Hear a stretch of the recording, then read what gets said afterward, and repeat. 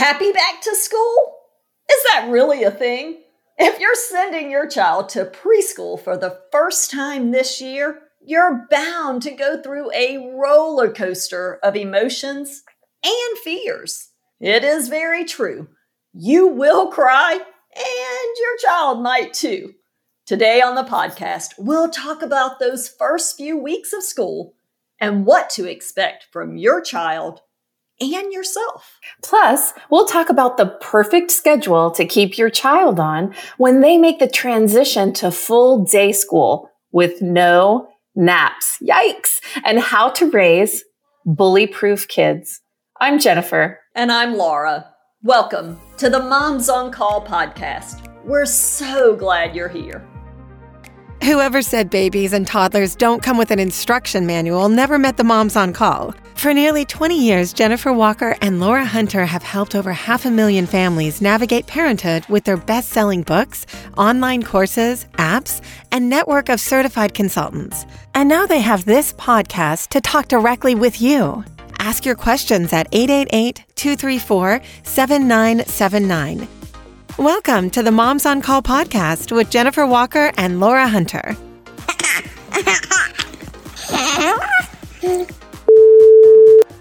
Hi, Jennifer and Laura. This is Jillian in New Mexico. Thank you so much for everything you do. Your books and website have been a savior.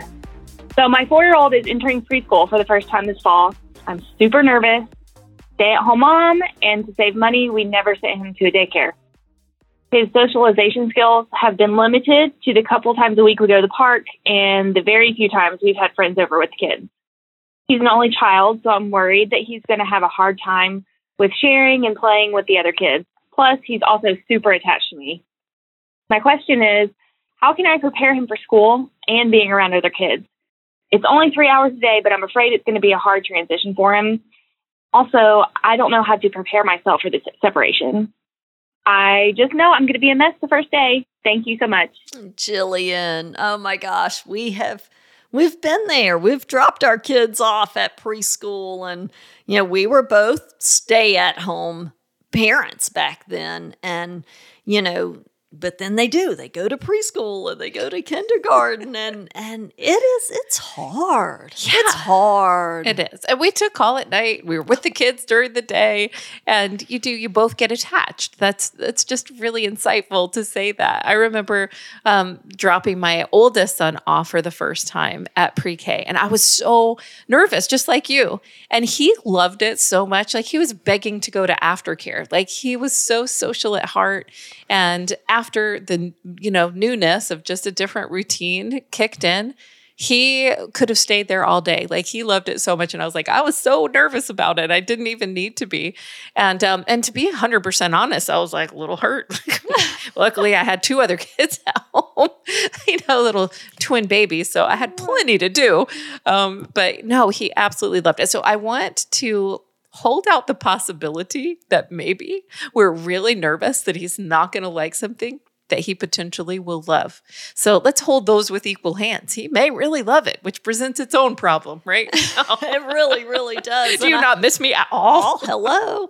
And now, when we talk about that, so understand that, yes, there's going to be tears. There's going to be, at least those first few days of that unfamiliar routine. Like, wait, we've never done this before, right?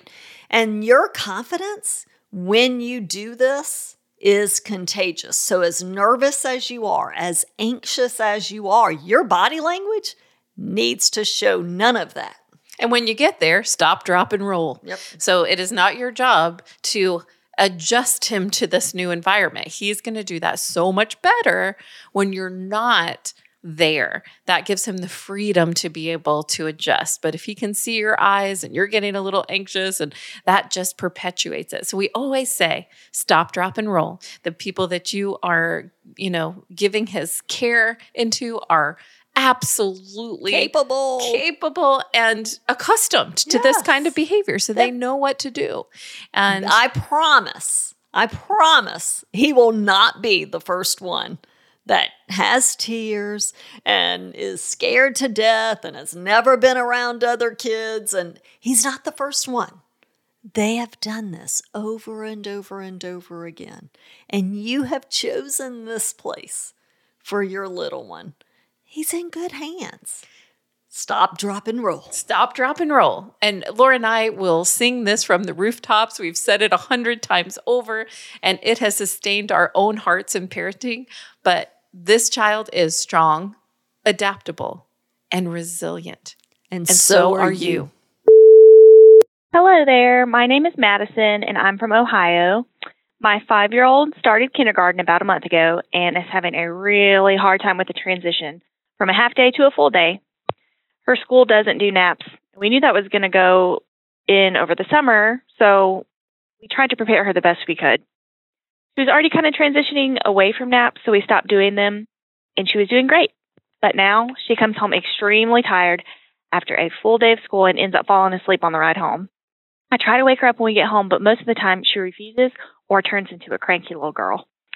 Then she has a hard time going down at night because she's all rested from a late afternoon nap. The next morning, she won't get up because she was up too late and then ends up tired at school, and the whole cycle just starts again.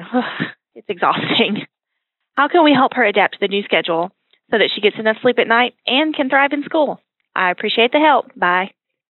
I'm going to start this one off. Yeah. Because it has a clear answer. it's so we love it when you send us questions like this that has a clear answer. We are going to help you fix it. We have to help you fix it. And I'll start off with, you're going to be great at going to school and you're going to have a great time and move on. We need to address the issue of the routine at home. So I would love some more information on, okay, what time is she going to bed? Yes, okay, she had a late nap. She goes to bed later. She's now doesn't want to get up in the morning. Now she's not having a nap, and now she falls back asleep. And so that's the cycle. We have to break the cycle. Yeah. So look at the Moms on Call schedule and really not having that afternoon nap anymore, even though she is going to be fussy pants for probably about how many days, Laura? How many days does it take for a nap change to really sink in? 9 days. That's how long this will take. She's just going to have to come home from school. I know she's super cranky, and let her go to bed. She should be going to bed sometime around 7 or 7:30 if you can do it, and you still have a lifestyle where you can interact. And, whoever's there at the house, how many parents you have, everybody gets to have a relationship.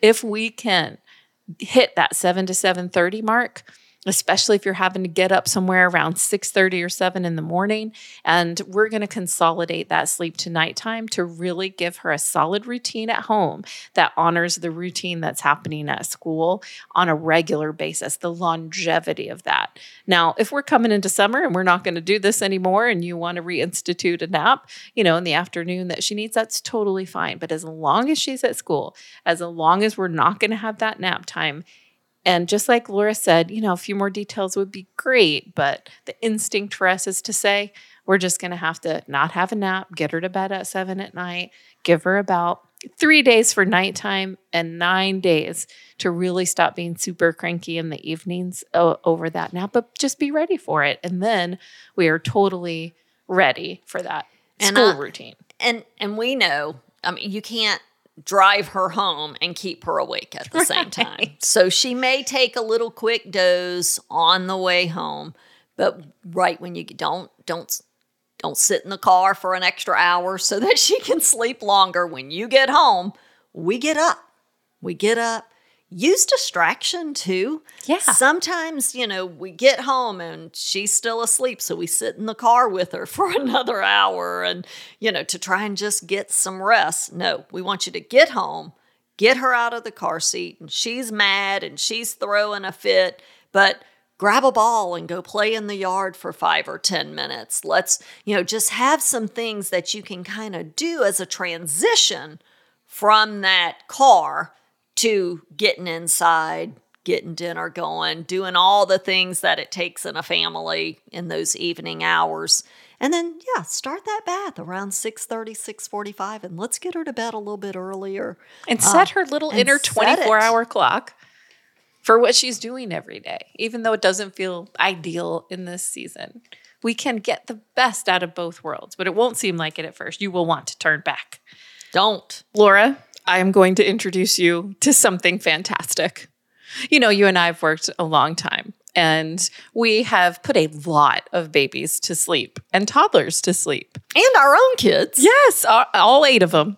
And now I'd like to introduce you to the Moms on Call Sleep and Grow mattress by Colgate. Colgate. They have been so instrumental in listening to what we wanted, what we knew that our families needed, and then walking us through that process, and it has been so much fun. We're dedicated to providing a safe sleep environment for families. So this crib mattress checked every box. We went to Colgate. They're family owned and operated. We met with them. We toured the facility, and we saw all the things that they could do. We had a long list, Laura and I, of what we would ideally want the safest environment in which to put your baby and get those great long nights of Moms on Call sleep. And they met and exceeded every single one. One of the things that's at the top of our list, Jennifer, was safety. We wanted to make sure that this mattress was safe. And by safe, one, it's durable. It's got a 5.5-inch thick, high-quality foam mattress that's made from plant-based oils and a soft cover that goes over it that helps with that waterproofing. And it's lightweight, Jennifer, which makes for those nighttime sheet changes so much easier. And there will always be those, especially through toddlerhood. But you know what, this safety, when we talk about foam, when we talk about the plant-based oils, I think that we all think, yes, but does it off gas? Right. And what Colgate has is a hypoallergenic, phthalate-free, GreenGuard Gold and CertaPure US certified, safe for no harmful emissions. It is tested and it is as safe as it gets. One of the things that I think is so important as well is the fit of that mattress. One, you want to make sure that your crib mattress fits snug. We did square corners for a snug and safe crib fit. And this mattress fits all standard size American cribs and toddler beds. So you really can sleep and grow safely with Moms on Call and Colgate. Hi, Moms. This is Abigail from Missouri, and I absolutely love your show. I have a son who is about to start kindergarten, and I'm struggling with how much freedom and independence to give him with his clothing choices. Going into elementary school and potentially riding a bus, I know he's going to encounter some unfriendly kids. It's just how it is. I know I'm being overly protective when I want to try to shield him from this, but I just want to get some advice on maybe if I'm worrying too much or some thoughts on how to address bullying if it comes up. He really enjoys wearing pink and purple clothes, socks, shoes, etc. He says those are his favorite colors. We've always encouraged him to express himself and made him feel safe and comfortable at home and at his preschool with whatever he wants to wear. I just fear that when he gets around some older kids that the hurtful comments and teasing might start. Do you have any advice or experience with how to still let him make these kinds of choices, but how we can address the comments at home if they do come? Thank you. Bye. Sweetness. It is. Oh. And here's one of the things, we'll say this with young kids when they have these runny noses, like it's no fever. It's just like they'll keep a runny nose for 3 or 4 days. And oftentimes it bothers us more than it bothers them. And here's one of the things about raising bully-proof kids in this new environment is oftentimes it bothers us more than it bothers them. So I want you to wait. Let him dress as he wants. Let him go. And you may find that the comments that other kids make are better than you imagined. And the ones that are worse sometimes don't even bother them. Like they're going to wear what they like to wear and they're completely in their own environment doing great. So wait and see what his response is to that. And I think that whatever happens, the way you respond does make a difference. He needs to, one, know that, yeah, people say hurtful things.